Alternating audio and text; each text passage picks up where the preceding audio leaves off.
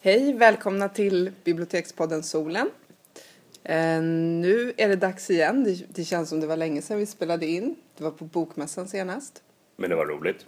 Det var väldigt roligt. Hur länge sedan var det? Flera veckor sedan? Det var flera veckor sedan. Lite längre vi brukar ha emellan. Men nu är vi här igen. Och vi är ju jag som heter Alice Torbun. Och mina kollegor Elias Hillström och Patrik Skivström. Hej. Hej.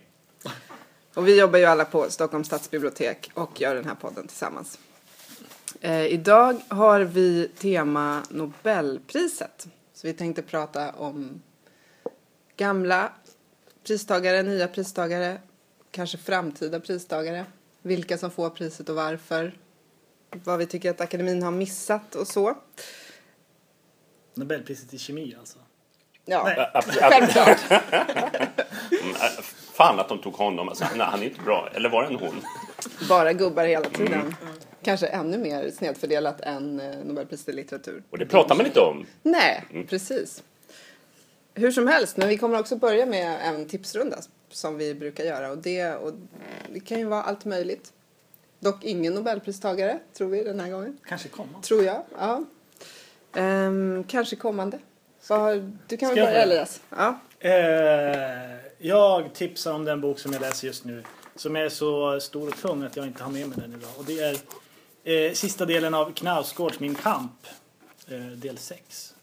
Som är väl en av de tjockare böckerna som, i alla fall tjockare romanerna som jag har sett. Den är så chockerande tjock.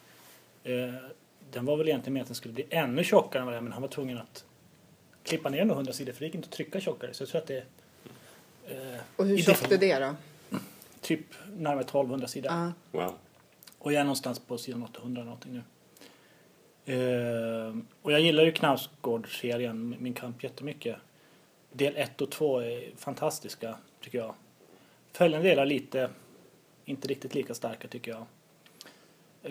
Och när han ska knyta upp säcken i del 6 så är det lite annorlunda. Den är lite allvarligare och det känns som att nu eller aldrig sådär. Men den är jättebra. Kanske inte riktigt lika bra som 1 och 2 som fortfarande har ett oerhört... 1 och 2 var så jättebra för att det var ett driv i dem. Det känns som att han kom på att han skulle skriva och det är en oerhörd svung i dem. Det handlar mycket om barndomen i de två delarna, eller? Nej, de två delarna är nutid. Det börjar ju med att hans pappa dör i 1 och 2 när han kommer till Stockholm. Och, däremot de 3, 4 och 5, det är hans uppväxt. 3 år med när han är liten och så går det vidare så.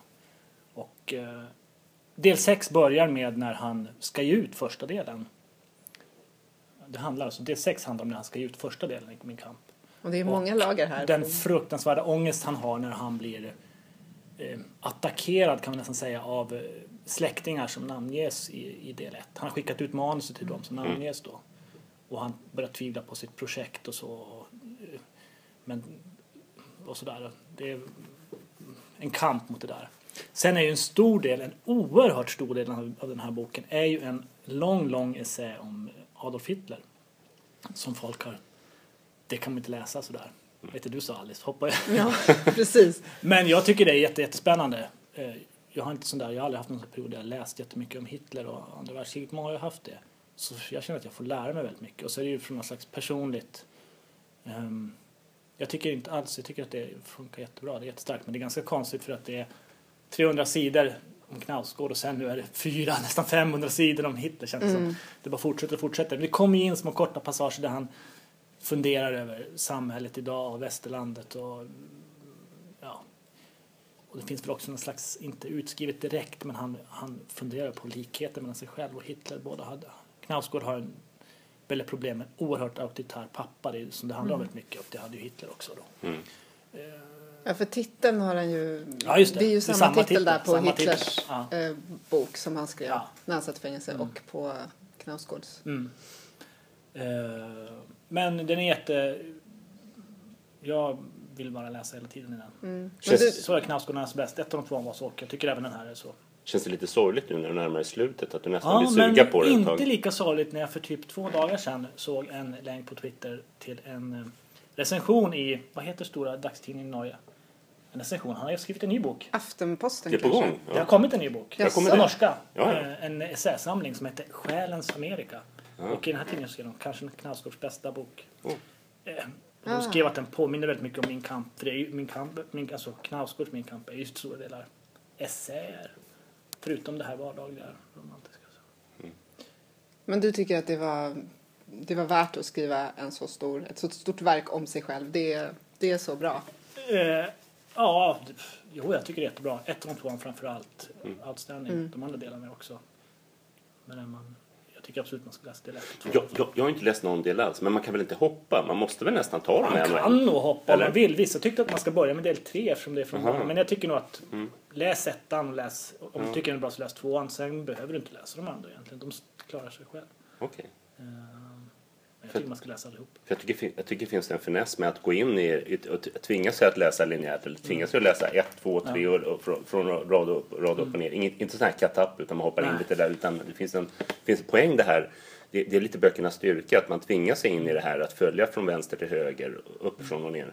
Men han är ju, jag vet inte, det viktigaste med Knausgård för mig är att han har ett sånt oerhört lätt språk. Han skriver som helt utan besvär och man bara är så glad att den är så tjock, boken, för att det är så njutning att läsa den. Det är så väldigt lätt och säker.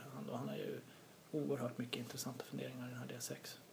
Får jag fråga, jag har som sagt inte läst, men däremot så har jag läst någon artikel, jag tror det var i Svenskan, det var någon som jämförde honom med Duras. För Duras gjorde ett liknande projekt, att hon... Marguerite Duras, fransk författarinna, att hon... hennes liv och hennes böcker gick in i varandra. Jag läste också den igår. Carl-Johan Wannberg skrev att han jämförde med Deralt. Alltså, den är ju så här supertunn. Ja, det är lite roligt att den är supertunn och sen Knausgård är supertjock. Han tyckte den var bättre än Knausgård. Vad han kallade Knausgård? Kroppsbyggarprosa. Ja, och jämförde med Norén att det bara är massa... Alltså, det finns ju något så här väldigt manligt. Nästan, jag är den tjockaste boken jag skriver mest. Det finns ju något sånt. Men är det inte just intressant det där med att det är stilen som betyder allt egentligen i böcker? För jag tänker att vem som helst som skulle skriva om sitt liv eller om exakt samma liv som han skulle inte vara intressant. Nej. Utan det är för att han kan skriva, för att det är en sån stark stilist. Och språksäker som du sa. Men så är det väl med alla böcker. Alltså, det är ju klart att Proust hade ett intressant liv och Knausgård har ju... Alltså, han har ju beskrivit just hur hans relation till hans far. Men alla vi har ju relationer till våra... Kan man skriva så är alla liv intressanta. Det tycker jag man kan... Det är fin. Ja. Det är en fin ingång. Ja. Men vad bra, tack för det tipset. Ja. Jag tänkte faktiskt... Du får vänta lite, Patrik. Jag tänkte ta mitt tips. Jag väntar gärna. Jag har ju lite koppling faktiskt, upptäckte jag. Det är en ungdomsroman som heter Fjärde riket som jag tänkte tipsa om. Som är ny utkommen, kom ut i slutet av våren tror jag. Maria Nygren heter författaren. Och kopplingen är ju Hitler då. För att den här boken handlar om 3 tjejer som går i 9:an. Och som vanligt i en klass så finns det hierarkier här. En av dem är nyinflyttad och hamnar direkt ganska långt ner i hierarkin. Det finns en tjej som i princip styr hela klassen. Och man känner igen det ganska tydligt. Mer eller mindre starka sådana finns nog i alla klasser. Men de här 3 tjejerna bestämmer i alla fall att de ska försöka använda Hitlers metoder för att ändra de här makthierarkierna. För att skapa någonting gott. För att tjejen som styr klassen är ju... Ja, jag vet inte om man ska säga mobbning. Men hon är inte så trevlig helt enkelt. Så att de vill ju förändra det till det goda. Men de vill använda de här metoderna hos en person som var ganska osympatisk. Så grundfrågan är väl lite, kan man göra det? Kan man skapa någonting gott med hjälp av metoder som en ond person använde eller uppfann? Så de bygger mycket på att man ska de försöker samla klassen runt någonting som de alla gillar. Men man behöver också ha någon syndabock. Och det är den här tjejen som tidigare har varit den bestämmande. Och det känns som, jag tycker att det är dels en så klockren idé. Bara själva idén är väldigt spännande. Så att sen boken liksom lever mycket bara på den. Det finns lite små saker som man kan ha invändningar mot. Till exempel hur intrigen byggs upp och sådär. Men man förlåter lite det bara för att grundidén är så spännande. Och sen blir den verkligen fascinerande också, det här med hur de kollar på de olika stegen. Hitler hade motgångar i början och det har de här personerna också. Men hur gjorde han då för att övertyga folket om att han ändå hade rätt? Och de försöker hitta någon måltavla eller någonting litet som de kan förändra som gör att de får folk med sig. Och de försöker också jobba med det här just de goda sidorna, eller vad man ska säga, att de uppmärksammar folks intressen och så att de låter... Det är mycket sådana där frågor som Knausgård funderar över när han läser om Hitler och när han om Hitler också, hur han använder propaganda och sådär. Och det är intressant för i gymnasiet får de ju lära sig ganska mycket nu, till skillnad från, i alla fall om jag jämför min dotter som är 16 år och likadant på högstadiet, så hur man argumenterar och så, det är lite snudd på propaganda, så att det känns ju lovande att de dels kan lära sig att läsa media och reklam och sådana saker, men också att de lär sig att på gott och ont att använda sig av propaganda också, de små liven. Jo, det är verkligen det. Det är snyggt hur de gör det, att de lyfter liksom upp goda sidor hos vissa, men att det finns alltid den andra sidan också. Så att en del saker de gör är ju väldigt bra, men sen går det liksom lite överstyr och makten blir berusande också. Huvudpersonen som är den som är drivande, hon är också väldigt intressant, för de beskriver väldigt bra den här känslan av makt, och att när folk lyssnar på en och följer med en, då blir man liksom uppfylld av någon form av känsla, så man förstår att man kan rida på den liksom ganska långt, och man kan gå för långt också när man får den där makten. Det är fascinerande nu, alltså jag tänker på Knausgård, när han skriver om, han går igenom hur många reagerade när Hitler tog makten och så, vilken eufori, det är så väldigt alltså det fanns en eufori hos folk. Att äntligen har vi hittat hem, han har visat oss vad vi... Ja, just det, hela den här utvaldheten som han la på tyskarna då. Och det gör ju de här också med de plockar ut dem. Men du är ju jättebra på att måla, då ska vi använda det här. Vad skulle du vilja göra med dina kunskaper? Men så blir det ju någon då som man måste ha, som indirekt blir de som inte blir omtyckta då. Jag tänkte, vi har haft bemötandekurser på jobbet på Stadsbiblioteket, och då har vi pratat om det här med att se varandra och hälsa på varandra och liksom fånga upp besökarna när de kommer också och se saker som är självklara men som man ändå behöver bli påmind om. Men det kan ju gå överstyr, att om man ser vissa så är det andra som får betala ett pris för det. Jag tycker den här boken är jättebra. Jag har läst några kapitel i den och på en diskussionslista på Facebook för barn- och ungdomsbibliotekarier så är det ju några som tycker att den absolut borde ha varit en av de som blev utplockad till Augustpriset. Men andra tycker att den inte riktigt håller hela vägen och sådär. Så det kanske är lite både och. Ja, jag förstår. Jag tycker nog också att den borde ha varit nominerad där, faktiskt bara för att den är så stark rent idémässigt. Och sen tycker jag att den är bra gjord också. Det är vissa saker som ibland går det lite väl lätt för dem när de gör det här. Det är liksom omständigheter som bara spelar dem i händerna, så att man ser att intrigen skulle rent dramaturgiskt kunna vara lite mer genomarbetad. Men den är väldigt spännande. Man vill liksom läsa vidare hela tiden. Det är också fina skildringar av deras hemförhållanden, tycker jag. Ja, den där tjejen som mår dåligt. Ja, precis. Den där tjejen som mår dåligt, som har det här kontrollbehovet bara för liksom, och som för henne är ett sätt att liksom hålla sig vid liv. Den är väldigt bra berättad. Maria Nygren, jag vet inte om du sa det kanske i början. Ja. Är det har skrivit böcker förut? Ja. En bok tror jag hon har skrivit. Minst ämnet förut. Ja. Också ungdomsbok vill jag minnas. Ja, precis. Jag tror att hon kanske har skrivit manus eller något liknande annars. Men jag är inte 100. Men den är i alla fall, det är lite som en sträckläsare och väldigt tankvärd bok. Även om jag tycker man skulle ha kunnat gå ännu ett steg till att frågan är om man kan använda de här metoderna bara för att göra gott. I det här fallet så går det ju överstyr. Men det där finns ju som en fråga om kommunismen till exempel, om man pratar om också. Att det har ju gått dåligt alla gånger man prövat, men måste det alltid gå dåligt? Lite så. Man skulle kunna ta den ett steg längre. Det där är intressant, beror lite grann på vilket läge man är. Jag menar, är man då socialist så säger man men vi har inte sett den där riktigt fina socialismen någonstans. Men om man då tillhör en annan falang så säger man att socialismen i sig har ett inbyggt problem. Ja, det finns ju ändå stora skillnader. Nu ska inte komma in i politik, men det finns många som vill likställa att kommunismen är lika farlig som nazismen. Men det finns i nazismen finns det ju verkligen att man ska utrota folk. Det är ju inte i kommunismen så är det mera. Det kanske får stryka ner med några. Det finns ju inte uttalat att vi ska på det sättet. Nej. Nej, visst var med. Men det är egentligen inte den... Det är inte slutmålet. Nej. Men Men just den här boken så använder de sig ju inte av den nazistiska ideologin heller utan av just Hitlers mer metoder. Men ja, de kopplas ju ihop. Ja, Maria Nygren, Fjärde riket var mitt tips. Vad har du för tips, Patrik? Finns det Hitler även i Patriks tips? Ja, det är frågan. Ja, om man går på titeln så tänker man nog Hitler i alla fall. För boken heter Ordningen upprätthålls alltid.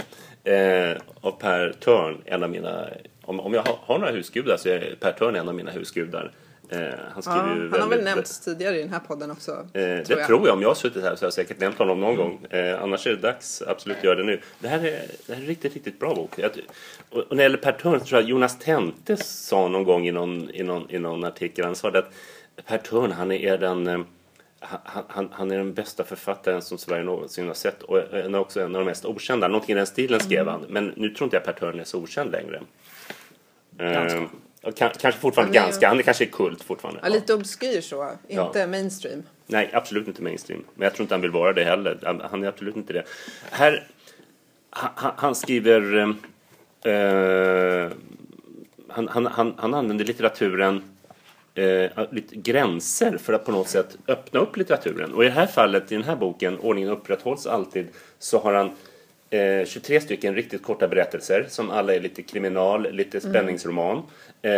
Och de är, eller novelletter, jättekorta noveller.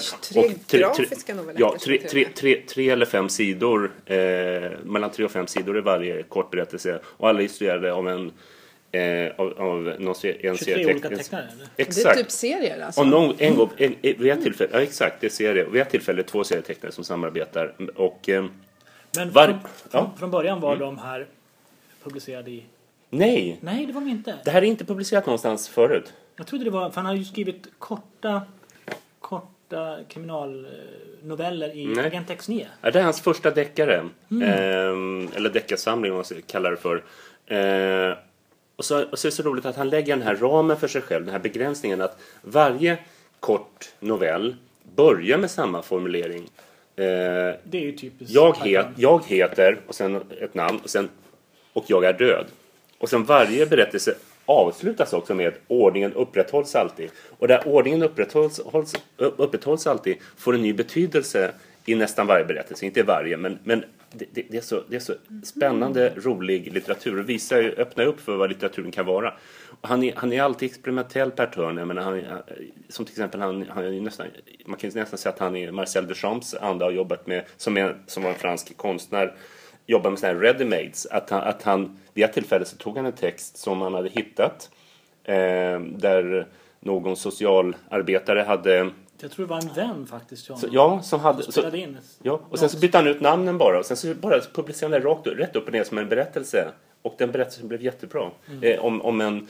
Om någon som inte mår sådär jättebra. Och som ömsom ber om hjälp ifrån tjänstemannen. Och ömsom säger, jag vet var du bor. Och hotar den här tjänstemannen. Och det här blir sån stark historia. Han är spännande, Per Törn. Det är en av hans roligare texter. Den som vi pratar om finns i En kväll inbillade jag mig att jag var psykiskt sjuk. En av hans bättre texter. En av hans bättre, en av hans tidiga böcker. Finns även som ljudbok inspelad. Och det är en poäng att lyssna på honom. För att han läser sin poesi väldigt bra. Poesi blir oftast bättre när man hör den högt. Och han har en speciell röst. Och att höra honom på den här MP3 är riktigt bra. Och då har man både texten bredvid sig. Och sen kan man lyssna.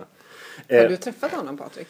Jag har lyssnat på honom vid ett tillfälle. När han läste sina dikter på Rönnells. Och det var riktigt bra.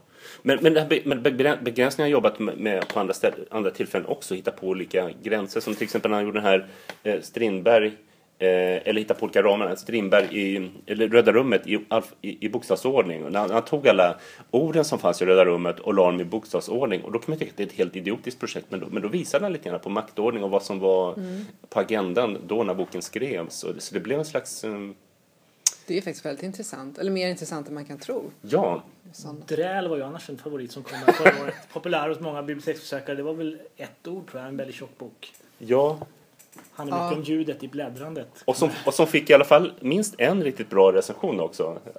Trots att det bara var ett ord med i boken. Eller i förra. 3 bibliotekarier på Medborgarplatsen att gå i taket.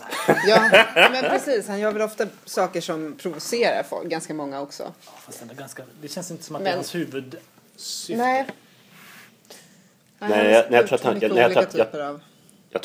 att han vill testa vad gränserna för litteratur är och vidga litteraturens fält och att han vill öppna upp mellan verklighet och fantasi och prata om maktordning helt enkelt. Ja, och ibland gör han faktiskt. Ibland känner man att han nästan i alla fall vidgar litteraturens gränser och har man lyckats med det så är det ju fasiken inte så dåligt. Och han är alltid rolig att läsa tycker jag. Han känns viktig och rolig att läsa. Så att ordningen upprätthålls alltid. Och då får man på köpet så får man några av Sveriges bästa serietecknare också i den här boken. Tack för det tipset. Då går vi över till vårt huvudtema idag och det är som sagt Nobelpriset. Som ju ganska nyligen har de berättat vem som får det i år och det är ju den kanadensiska författaren Alice Munro som skriver noveller och som även akademin tror jag skrev i sin motivering att det var just novellens mästare, att hon är den bästa novellisten som skriver just nu. Den samtida novellkonstens mästare säger jag som har motiveringen framför mig. Ja, kort och koncist. Det var en av de kortaste motiveringarna som de har haft. Känns nästan lite grann så att hon borde nästan bli sur för att hon inte fick en längre motivering. Men det var fint samtidigt. Mästare är ju bra. Känns lite faktiskt som att den passar henne också för att hon är hon skriver lite på det sättet. Det är ganska kort ju som noveller alltid och sen är det kärnfullt. Det är rakt på sak på något sätt. Hennes noveller jag har läst en samling som heter Nära hem som kom för några år sedan och jag tyckte om den. Hon är väldigt så här pregnant. Hon kan liksom fånga situationer. Det är väldigt vardagligt generellt. Men det visar... Många av de novellerna tyckte jag var så att de visar liksom saker som kunde ha hänt. Tog de med. Det var som att dramatiska saker som aldrig hände men som kunde ha hänt. Så att man såg var livet liksom avgjordes. Var livet blev vanligt på något sätt.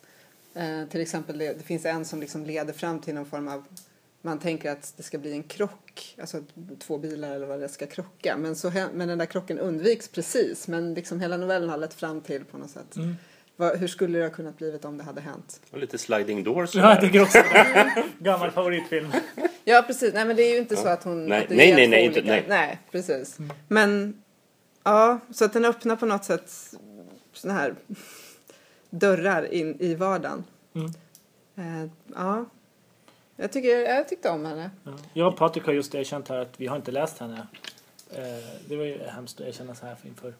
Ja, det var lite jobbigt. Jag kommenterade Nobelpriset i Rotundan på Stadsbiblioteket och fick ju erkänna att jag inte hade läst. Men jag sa att det var väldigt glädjande att det var en novellist. Att det var en novellförfattare. För att jag gillar noveller. Jag gillar Raymond Carver. Men han skriver annorlunda historia. Han skriver mer om att vi är dåliga på... Det är ofta att vi inte når fram. Att vi inte kan kommunicera med varandra. Så det är inte riktigt samma ärende som han hade i sina noveller som Alice Munro verkar ha. Nej. Jag vill gärna gilla noveller men jag fastnar sällan för noveller. Jag tycker det... Nej. Det är svårt med noveller. Jag tyckte också när det gäller henne... och Hjalmar Söderberg är ju bra. Jag vet inte riktigt. Men att när det gäller Munro att en novell kanske inte gav mig liksom jättemycket. Men det var fint att läsa en hel samling. För att de har en grundton som går igen. Så att de säger någonting om livet i stort när man läser flera. Det är själva samlingen. Tycker jag. Jag tyckte det. För mig var det så. Och sen tycker jag att det var roligt att hon kände sig lite peppad av det här också. För att annars finns det ju en myt. Jag vet inte hur sant det är att många Nobelförfattare får skrivångest och sluta skriva böcker när de får Nobelpriset. Att det blir sista spiken i kistan. Jag tror att det är ganska vanligt. Kanske är vanligt på det. Man har oerhört mycket. Det blir så. Ja. Men ofta är de ju rätt gamla också. Så att de kanske skulle gå till pension i alla fall. Naturligt. Men är inte det lite på senare år? Jag tänker som att det var någon jag vill läsa som skrev på. Nu de betar av sådana innan de dör. Man tittar tillbaka så har de ofta varit lite yngre känns det som. Nu är det många 80-åringar. Den yngsta som har fått det någonsin. När jag var ung så läste jag Guinness rekordbok så jag var tvungen att kolla vilken som är yngst som har fått Nobelpriset. Det är Rudyard Kipling som fick den på den låga åldern. 42 år. Och det var dessutom lite skandalöst att han fick det. För att han hade ett dåligt rykte när han fick Nobelpriset. Ungefär samma veva. För att han skrev liksom den brittiska imperialismens ärenden i sina böcker. Väldigt mycket så här, vite mannens börda. Att det vite mannen hjälper de här oupplysta. 1907 fick han det. Ja, men det var mycket, han har ju en dikt som heter Vite mannens börda som handlade om hur de vita hjälper de andra att bli upplysta. Just det. Camus var också väldigt ung, vet jag, när han fick det. Mm. Den pratade vi om tidigare. Att stora konstnärer, stora poeter, de lever ju ofta väldigt hårt och då är ju ofta väldigt unga. Och då hinner de inte få Nobelpriset. Nej, det är kört. Nej. Sådana som Proust eller något som är sjuka och Thomas Bernhard och tuberkulos har ju ofta man är bra författare. Ja, flera av de här som sa vi, modernisterna har ju inte fått. Joyce och Virginia Woolf och så. Men de dog ju också relativt unga. Så de hade inte lika lång tid på sig i alla fall att få. Tur att Beckett han leva tillräckligt länge för att få den. För det är några sådana man har hört som skulle ha fått men som har coolat. Ja, precis. Så ge yngre författare Nobelpriset. Ja. Men sen är det intressant, för jag tänkte nu, åtminstone de senaste åren eller senaste decennierna kanske till och med, då har man gett till de som är renodlade författare eller på något sätt är författare. De kan skriva dramatik eller poesi eller annan skönlitteratur. Medan förut så har man gett till Bertrand Russell som är filosof, Winston Churchill som skrev sin biografi. Men han fick förtal, va? Fick han inte för sin tal? Var det sina tal? Okej, ja. Både och, vad tror jag. Ja, man får väl inte priset för kanske en ett verk, men han kanske hade skrivit sina tal också. Det är sant att han skrev väldigt, väldigt mycket, Churchill. Men det där, jag vet inte om det är något medvetet val eller om de tycker att det är svårt att göra till filosofer och sådär. Men jag ser det så här, att det kan vara så att man tänkte någonstans att man skulle ge till exempel till Bertrand Russell för att han har gjort så mycket bra för freden och då fanns inget fredspris då. Hoppas att jag har rätt att det inte fanns något fredspris då. Och så gav man det som litteraturpris till honom istället. Det verkar ju lite konstigt. Som en slags... Ja, just det. Det står hans mångsidiga och betydelsefulla författarskap var i han framträtt som en humanitetens och tankefrihetens förkämpe. Så det känns ju som att det är hans idéer då. Han skriver såna här västerlandets kunskap, såna här väldigt bra. Ja, och han var väldigt bra på att verkligen få ut filosofin till folket och han var bra på att skriva flytande texter. Men den enda skönlitterära han har skrivit, det var en enda roman som jag självklart inte kommer på vad den heter. I sovstadens någonting, men en enda roman. Så att han fick ju absolut inte som romanförfattare. Men Bertrand Russell är din stora hjälte, fick vi veta förra. Ja, men jag gillar Bertrand Russell. Ja. Men de flesta som har fått det är ju ändå författare, alltså även tidigare. Men tänker ni att man kan se någon liksom likhet mellan, vi kanske ska prata mest om de som har fått det på senare år. Men finns det någon liksom linje i hur de skriver och sådär, tycker ni, som gör att de kan få... Kan man se någon linje i hur akademin väljer? Senaste åren, kanske förutom Herta Miller och Fredrik Elling, så har det ju inte varit några såna här riktigt avantgarde, inte några riktigt såna här, utan ganska mycket så här stora berättare ändå. Orhan Pamuk och Lessing och Vargas Llosa och Mojan. Det är ju ändå berättare så, det är ju inte såna här... Inte experimentella. Jag tänker nästan tidigare så har Faulkner och Beckett och så kanske mer hårdföra modernister har fått det förut. Under 90-talet till exempel. Fredrik Elling är ju väl Herta Miller är ju lite annat kanske. Men det är sant, den stora berättelsen har premierats då kan man säga. Ja, de har gått på senare tid. Ja, mer och mer. Tidigare tänkte jag också att det var väldigt ganska liksom det knappa språket och så var mer att de gav det till fler som hade så. Men de senaste åren som sagt så har det inte riktigt men det är intressant, jag tycker det är intressant att man i alla fall nu går jag på Ladbrokes när det gäller oddsen så hade hon hjälp mig nu, Alexandra ryska eller Tidens second hand heter den som har blivit väldigt hyllad nu. Hon, just det. Svetlana Alexievich. Svetlana Alexievich hade rätt så låga odds. Och det är intressant att man ens pratar om någon som skriver essäer. Visserligen med ett slags skönlitterärt stuk. För hennes böcker har en skönlitterär känsla. Kan det här öppna upp så att man till och med kan tänka sig en serietecknare eller en serieförfattare rättare sagt som Alan Moore. Ja, men Alan Moore, han skriver några av de bästa historierna. Nej, men han skriver ju bra manus. Det skulle vara, Författaren. en manusförfattare till det skulle vara mer okej. Om en tecknare plötsligt skulle på det skulle vara lite konstigt kanske.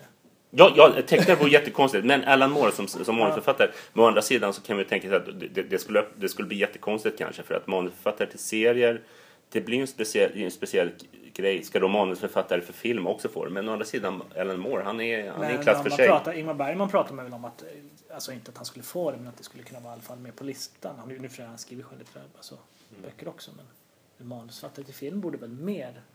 Dramatiker har ju fått, så varför inte? Ja, varför inte? Ja. Von Trier kanske då, några år. Ja, just det. Och låtskrivare är ju något sånt som också kommer upp Dylan ibland. kommer alltid upp. Ja, just det. Jag tror det ska ganska mycket till för att Dylan, Alan Moore eller Lars von Trier ska få. Ja, jag tänker att de Men det har vore ganska roligt. många att välja på redan bland de som skriver traditionella Ja, böcker. Om de öppnar på den slussen, då blir det Ja, det måste de så jättemycket. Det räcker inte bara med att läsa alla romanfattare och poeter. De måste läsa alla serietecknare också. Ja, det är ganska mycket jobb att sitta i Svenska Akademin. Du sa ju du häromdagen också att de kan inte ta in för... Det finns ju en ledig stol nu i akademin eftersom det är en person som har avlidit. Ulf Linde. Men att de måste ta in relativt unga personer för att de ska orka med det här jobbet som det faktiskt är. Jag tror att det var Horace Engdahl som sa det för något år sedan, att det har blivit mer jobb i akademin nu. Jag vet inte, de har mer priser och det är mera att fixa med, så att de är ganska unga som kan göra, det är mycket att göra. Men de har ju varit ganska unga också. Jag tänker på vad heter han? Thomas Geir till exempel är väl hyfsat ung jämfört med dem. Vad heter han? Thomas Riad menar du? Riad, ja. Geir, det var en... Kan vi klippa det här? Varför Geir från? Thomas. Ja, och Sara Danius är ju också ganska ung. Ja. Sen Ja, den nu är det senaste ganska som var många. lite Lotta Förlåt Thomas. Så det blir förmodligen någon lite yngre nu också. Har ni något tips där på en önskeledamot som Oj, ska något som välja vore spännande. Man har väl tänkt så att det är Ulf Linde, han har ju ändå varit med för att han är ju främst en konstkritiker och essayist, och att man tänker att det är någon som kan mycket om konst, för det är ju... De har ju lite olika kompetens ändå, de som sitter i Jag akademin. vet inte alls om de tänker på det sättet. Ja, Per Törn bor ju i Berlin, så det är lite jobbigt för honom att pendla då till Svenska Akademins möten. Ja, men hörni, vi kanske ska komma in lite på... Vi har ju tänkt lite på våra favoriter. Vilka Nobelpristagare vi har tyckt mest om. Vi kan ju börja med varsin kanske, så vi ser lite vad vi hinner. Ska jag säga min absoluta favorit? Ja, men gör det. Om du har någon absolut favorit så kör på den. Jag har inte så jättemånga favoriter någonstans, men T.S. Eliot är nog den som jag gillar bäst och har läst mest av de som har fått Nobelpriset. 4 kvartetterna är en av mina absoluta favorittexter. Ja, han är ju poet. Ja, poet. Ja. Så det är nog han. Sen har jag läst väldigt mycket Camus när jag var yngre. Det var länge sedan nu, men jag gillade honom verkligen som många andra när jag var i 18-20-årsåldern. Så det är nog de två som jag har läst mest av vinnare av Nobelpriset.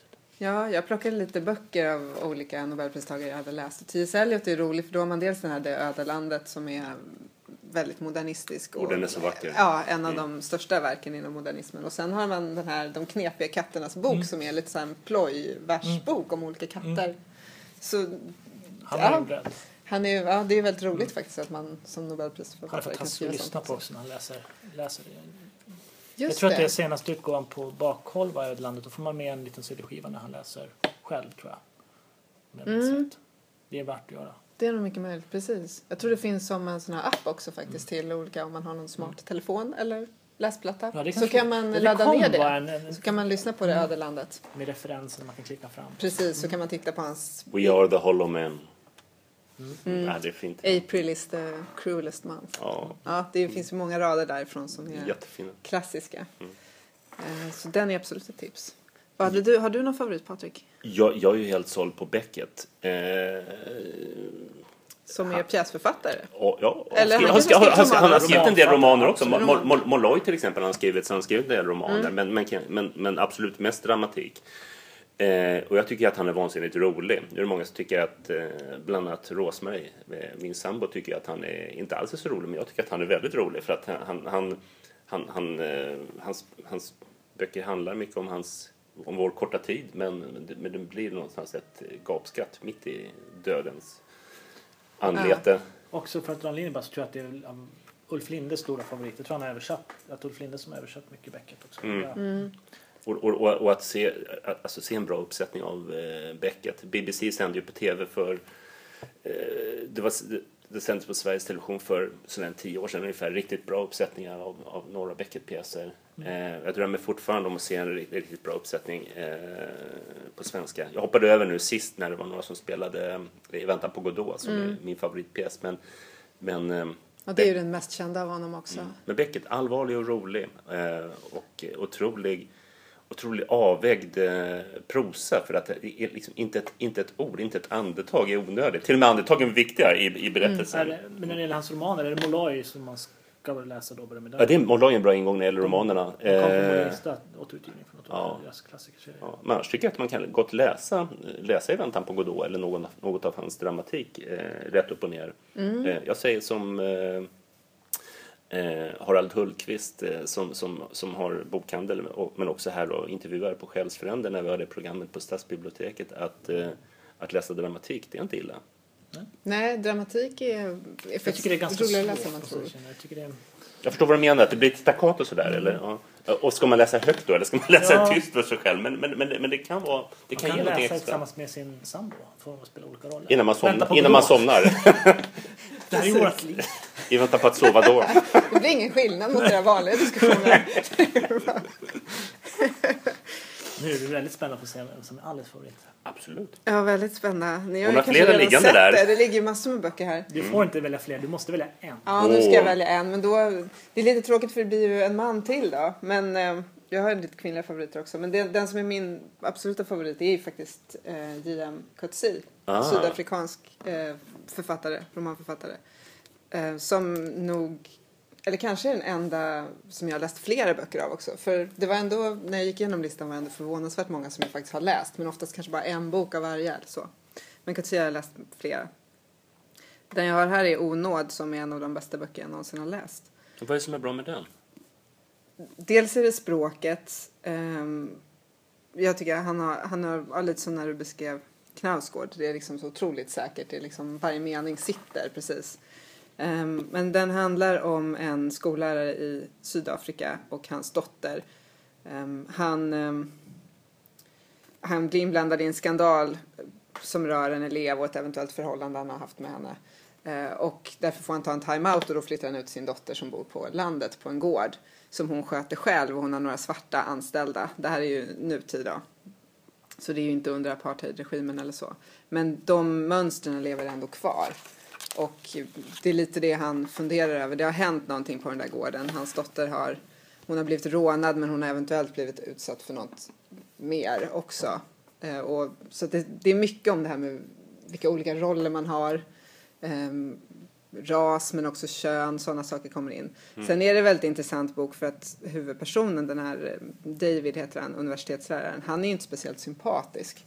Han är inte någon trevlig person egentligen. Han funderar mycket över saker. Men jag läste den där i en läsecirkel och då var det flera som hade svårt för boken just för att de tyckte illa om honom. Men det tycker jag är väldigt intressant när böcker kan göra sånt. Att boken är väldigt, väldigt bra men man kan förväxla det med om man tycker om huvudpersonen eller inte. Då är det en bra bok. Ja, så här... eller hur?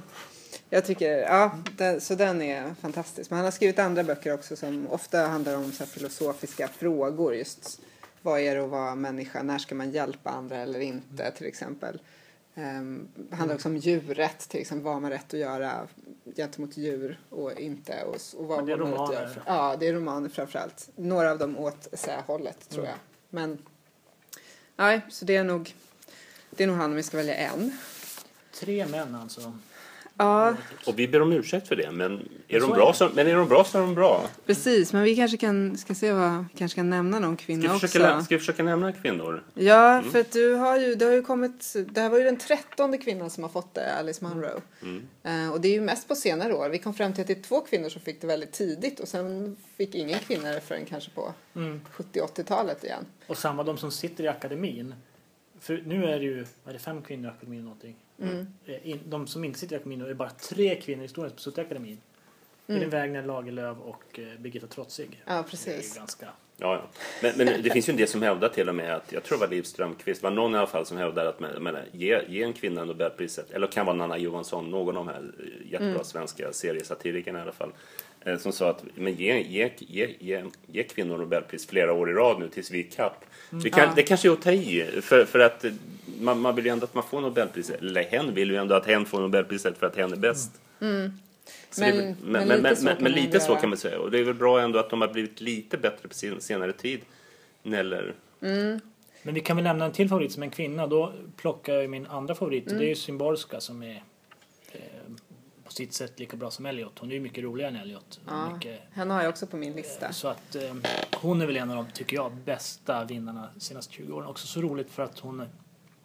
känns som att det är så många som har läst henne som inte läser så mycket dikt annars. Nej. Att hon har nått ut.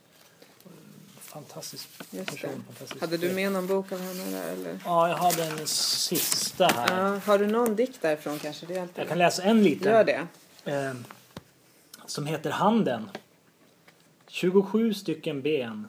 35 stycken muskler. Cirka 2000 nervceller. I varje topp på våra 5 fingrar. Det räcker gott och väl till att skriva Mein Kampf eller Nalle Puhs hörna. Jag kom in på Mein Kampf igen. Wow. Ja, men kolla, det var ju fint. Helt osökt faktiskt, eller hur? Ja, men hon är fantastisk. Och som person så oerhört... Man blir lite... hon är ju fantastisk. Det kom någon film som gick på tv för ett år sedan. Hon är ju väldigt rolig.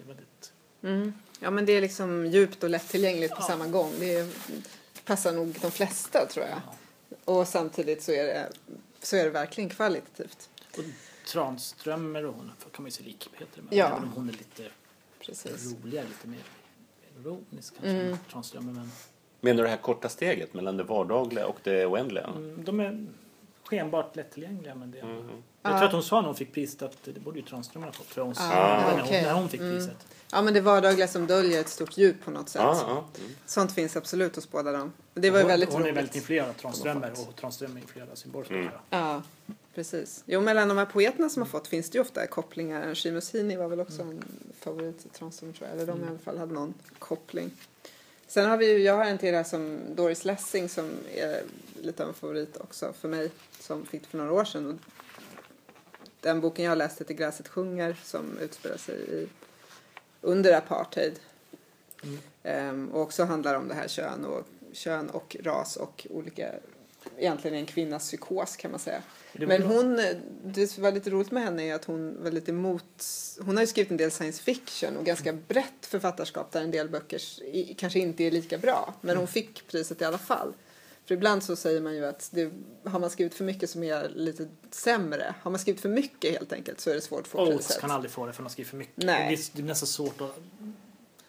Är det ett bra författarskap då när det finns 10 bra böcker och 25 medelmåttiga och 5... Alltså det blir för mycket kanske. Men det vet jag inte alls om. Jag tror inte de tänker så. Nej, jag tror inte om man skrivit en roman som är riktigt, riktigt bra så... Ja, då räcker nog det. Och Doris Lessing har ju skrivit minst... Hon har ju varit inne i alla fall uppsatt på science fiction-området. Men jag tror inte hon själv kallar det för science fiction. Och det är tur för henne för att det finns ju andra som till exempel Samuel R. Delany som har skrivit science fiction. Men han och en del manus för tecknade serier. Det tror jag att det gör att det är lite svårt för honom att få Nobelpriset i litteratur även om han är en intressant författare. Så är det ren genrelitteratur. Då det kanske blir svårt att få. Det drar nog ner lite grann. Riktigt bra, även om man är en riktigt, riktigt bra deckarfattare så tror jag inte att det räcker. Jag vet inte. Jean Le Carré han är jättebra men han skulle kanske inte få. Nej. Och å andra sidan så har ju de priser själva men när det ska ju vara den allra bästa boken så egentligen om man är riktigt bra så borde man ha en chans. Ska vi säga något om vilka vi tycker borde få nästa år? Ja, det kan vi väl göra. Jag behöver i och för sig inte säga något där. Jag tycker att det är väldigt svårt att tippa.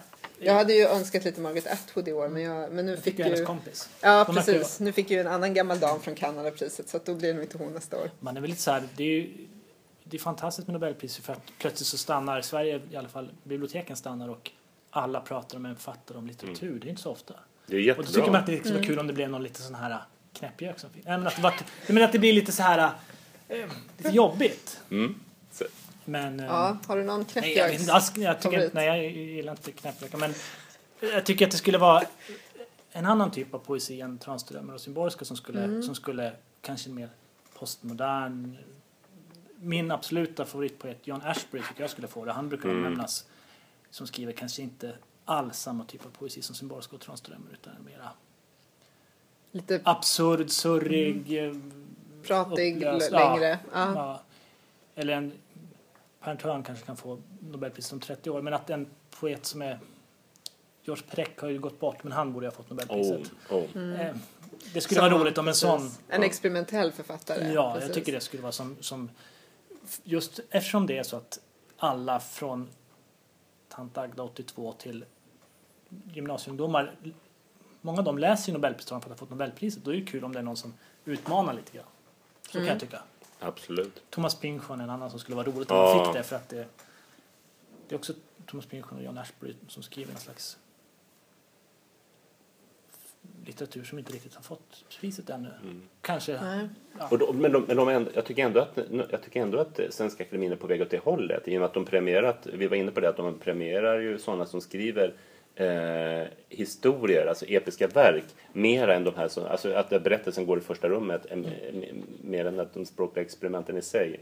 Jag menar förstås, de går i hand i hand, men som Pynchon till exempel, där är det verkligen stora historien, stora berättelsen som är viktig. Men samtidigt så är det ju experimentellt skrivande också. Absolut, jo, men inte modernistiskt, utan det är experimentellt på ett annat sätt. Ja. Hade du någon pristagare? Ja, jag säger varje år Alan Moore. Ja, just det, det har du precis. som har skrivit. Ja, han har inte fått Nobelpriset. Han skriver ju otroliga berättelser. Vilken är din favorit? From Hell har han gjort, va? From Hell är jättebra, och det är absolut ett av hans tre bästa verk, men jag tycker nog Watchmen också är en riktigt bra historia, men han skriver så mycket som är bra. Vi får Vendetta också. Swamp Thing. Och Swamp Thing-historien, där han gör den här historien. Vi kan ju dra historien kort, att det är då en sån här slags figur från DC som är ett serieförlag i USA. Så återuppfinner han till och med en figur som är en träskvarelse, som ett monster. Och den här varelsen får reda på, först är att han återuppstår tack vare kemiska substanser ur träsket och blir god, men förstås missförstådd, lite som Frankensteins monster. Jag är ju snäll, men det är ingen som förstår mig. Men i hans historia så är det till slut, nu spoilar jag lite grann, så är det så att det är inte han, utan det är ett slags medvetande har gått in i träsket, så det är träsket, så det blir en ekologisk historia till slut i hans Swamp Thing. Det är vackert. Absolut. Jag tänkte på med den där också, att det är ju flera album och det utvecklas ju också under tiden. Från början är det mer en renodlad skräckberättelse och sen blir det mer och mer just det här miljötemat, det ekologiska. På slutet är det nästan lite psykedelisk och det finns vissa så här transartade, apropå experimentera med mediet, så gör han ju verkligen det också. Absolut. Men jag tror vi är inne på någonting, att hur länge kan Svenska Akademin strunta i populärkulturen på något vis? Det är jätteintressant. För att de är ju ganska gamla, många av dem, och de är fortfarande folk som inte riktigt har varit med i populärkultursvängen på samma sätt. Men snart så kommer ju alla ha en relation till serier och till popmusik och till Och det är intressant, för då kommer jag att tänka på, det gick ju nyligen på Sveriges Television, så gick det en dokumentär om Svenska Akademins arbete, och då säger Horace att när folk läser, om de överhuvudtaget läser, så läser de, ungefär så han sa, så läser folk bara för nöjes skull. Och läsning kan vara så mycket annat, att man upptäcker vad som är viktigt i livet och man reflekterar över sin tillvaro och så. Då får inte han och de andra i akademin tro att populärkultur missar de grejerna. För Alan Moore pratar ju verkligen, vi var inne på ekologi, och From Hell så pratar han där blir staden, London blir ett levande väsen, och relationen med, och i Watchmen till exempel, så vilket är hans bästa historia, så handlar det mycket om krafter och makt och vad makt betyder. Ja, och där turnerar han ju superhjältetemat också. Ja, och gör någonting jättespännande. Och det är ju inte bara nöje, utan nej, många serietecknare det fattar nog akademin, men jag tror inte riktigt de har kompetens. Alltså det är inte Då får de ta in någon i akademin nu efter. Det kommer nog om 50 år. Ja, det kommer nog mer och mer. Ja, men precis. De använder gamla mytologiska motiv också ofta i serier som man liksom lyfter upp och turnerar om. Men det var en jätteintressant diskussion det här, tycker jag. Nu är det dags att avsluta den. Och vi får se vad det blir för tema nästa gång. Det har vi inte bestämt än. Men tack för att ni har lyssnat. Vi hörs igen. Ja. Hej, hej. Puss och hej. Hej, hej.